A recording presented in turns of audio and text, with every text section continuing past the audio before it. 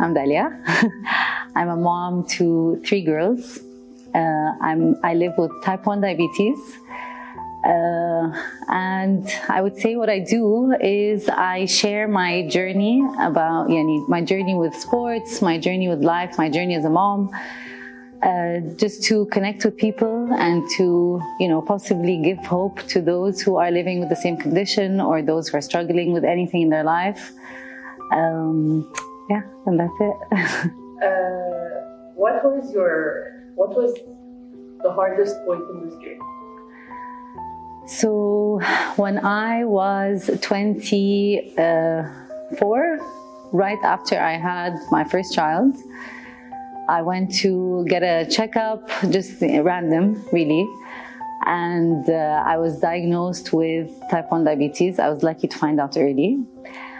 And at that point, I had no idea what diabetes was. طبعا you hear diabetes وسكر, you automatically think just, people who eat too much sugar, which is such a false understanding of what diabetes is. So I think when I was diagnosed with type 1, the beginning was extremely difficult. I didn't know what I was dealing with. I had doctors telling me, you can't get pregnant again. You can't eat certain things, which was all the information I got in the beginning wasn't very accurate. I was very depressed. I thought that I had to, stop living the way I was living. But then, I think that first year was the most difficult year. But then I read a lot. I taught myself. I traveled. I met other doctors. And I learned that type 1 is a condition that I live with for the rest of my life. But if I take control of it, and if I understand it and I understand how my body works, that I can live a very, very normal life. And that was really the turning point of everything. So how did you take control of it? Knowledge is key, really. The more you know, and the more you don't try to avoid dealing with the struggles. With diabetes, you have to, one of the things you have to do is continuously check your blood sugar, which is something that's so tedious for so many people and for myself. And when you check, sometimes you'll find your blood sugar is good, sometimes you'll have a high, sometimes you'll have a low. فبعد شوية, you actually don't want to do it anymore, But I found that to kind of be true to yourself and say it's okay, it's okay if it's not working sometimes, and it's okay if you have highs or you have lows. You get to understand yourself, you get to understand how it works. Checking your blood sugar level? Was there fear in it? Yeah, of course. And the fear, what happens with the fear is you just don't want to see it, so you just avoid checking. But then when you avoid checking, you don't know what's happening, and then you can pretend. A lot of people with diabetes live a life where they just avoid knowing.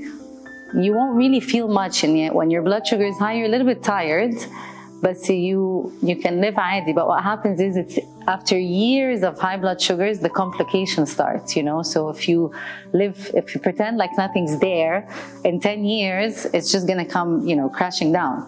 But it takes a lot of courage to actually face that, to face the knowledge. Yeah, and it really takes acceptance, Like if you just accept, okay, this is something that I'm gonna live with. This is something that I can control, actually. If it's high, take some insulin. It's gonna come down. If it's low, it feels awful when you're low. You're dizzy, you feel fainty, but you have to just tell yourself, okay, it's 10 minutes. I'll be fine. I ate something. So it's really a mental state that once you decide to be in that mental state of, I'm the one in control, this is something that I accept, it actually becomes, for me, diabetes, I don't know how to explain it, but it made me a stronger person, and it made me a much more resilient person, and it gave me that, that drive to do all the things that I've been doing since my diagnosis, really. Yeah. Speak to me about the marathon. How did that start? So it really did start with diabetes. I went to college in Boston, but the Boston Marathon is a really big deal. So I used to watch it every year. And it was one of those things when like when I was in college with my friends, and you used to always say, one day we should, maybe run a marathon. But it was really not on my list. But after I, took that decision to kind of take control of diabetes and live a healthy life and really accept what's happening and get myself out of that, that really low point I was in, without even thinking, I went online, I found a marathon and I signed up. I said, okay, khalas, I need to do something to show myself, to prove to myself that if I decide to do anything, I can do it. So the marathon was that tangible thing, if I decide to run a marathon, I'm going to run a marathon. I signed up. I trained for 3 months, self-training, really. And for 3 months, it was me. I looked online for plans. I tested a lot with my blood sugar, because with the training, the blood sugar is a whole other ordeal, like when you're running, how am I going to check my blood sugar? What do I do if I'm high? What do I do if I'm low? But for 3 months, it was a lot of trial and error, a lot of failures, a lot of successes. And then, 3 months later, I ran my first marathon. Best feeling of my life. Probably my slowest marathon, which doesn't matter. It was still my favorite marathon.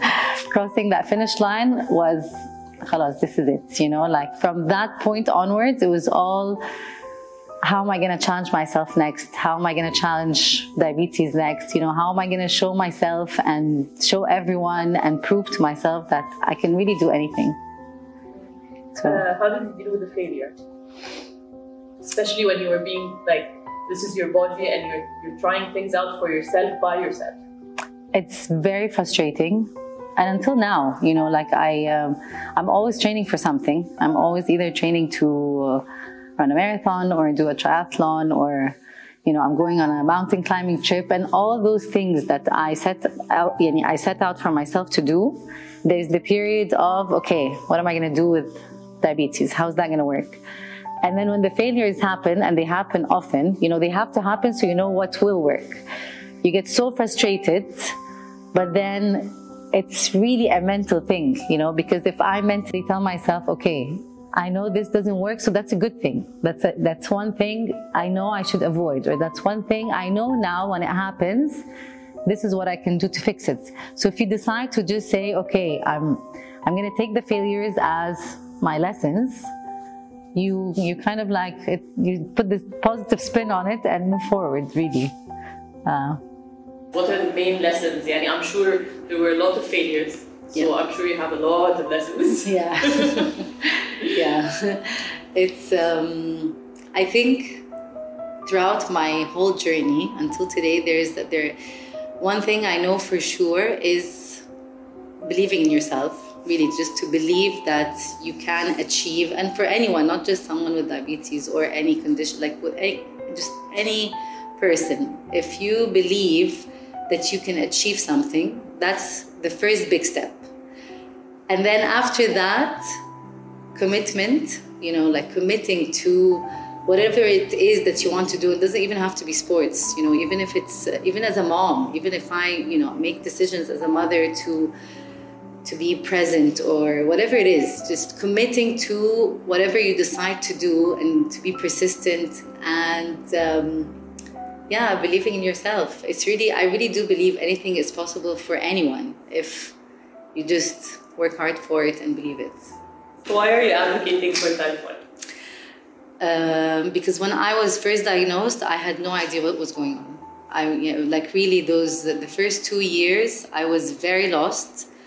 No matter what you can tell anyone, or no matter if the people around, family support is key, and going to physicians who understand is important, but no one gets it like someone else who's living with it, like connecting with someone else who is experiencing the same thing that you are experiencing.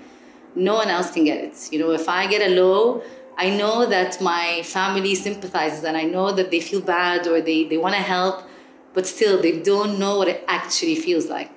So I felt like if only I had that person, that person I can call up and say, this really sucks. And they can say, yes, I get it. It sucks. Or, this is this is what I want to do. Yes, yalla, do it, because this is what I did. If only I could connect, I know that it would have made the biggest difference in that beginning phase, you know? So I feel like when I share my journey, it's really for that. And the nice thing is I have connected with so many other people living with type 1 and so many parents whose children are diagnosed. When they call me and connect with me, this is exactly why I wanted to do this, you know, because I meet those kids and I can see from their face when I tell them, you know, I know what it feels like. They feel like, yes, okay, someone gets it, you know? So yeah, this is why I wanted to share. In closing, one huge myth about type 1. That it's caused because of what you eat, or I think a lot of people are embarrassed to say that they're type 1 because they think that it's their fault. They think that it's something that they did, or that they ate too much sweets. Moms who feel guilty that their children are type 1 because of something that they've done, and that is a huge myth. Like, it has nothing to do with, there is nothing you can do to, like, it's, if you have it, you have it, you know? There's nothing to do to not have it. If you have it, it's there. So that's the one thing. And it's heartbreaking to see that a lot of people living with type 1 will hide it, you know, because they're ashamed, or they think that it's something that other people will judge them for it. You know, the best part with this whole thing, you know, like the best part with, I got myself into this sharing my journey, and it's amazing when as a mom, when your children see you do something like this, you know, it's, I feel like just by default, I'm helping them believe in themselves, you know, I'm helping them see that every time I plan something and they look at me like, are you really going to do this? And I tell them, yes, I can. And then I do it, I know that somewhere inside them, they'll believe that they can do it too, you know. And I think as mothers, living that life, living like whatever you do is going to reflect so much on who they become. So it's one big incentive to believe in yourself and just go for your dreams. I know it sounds cheesy, but it's really true.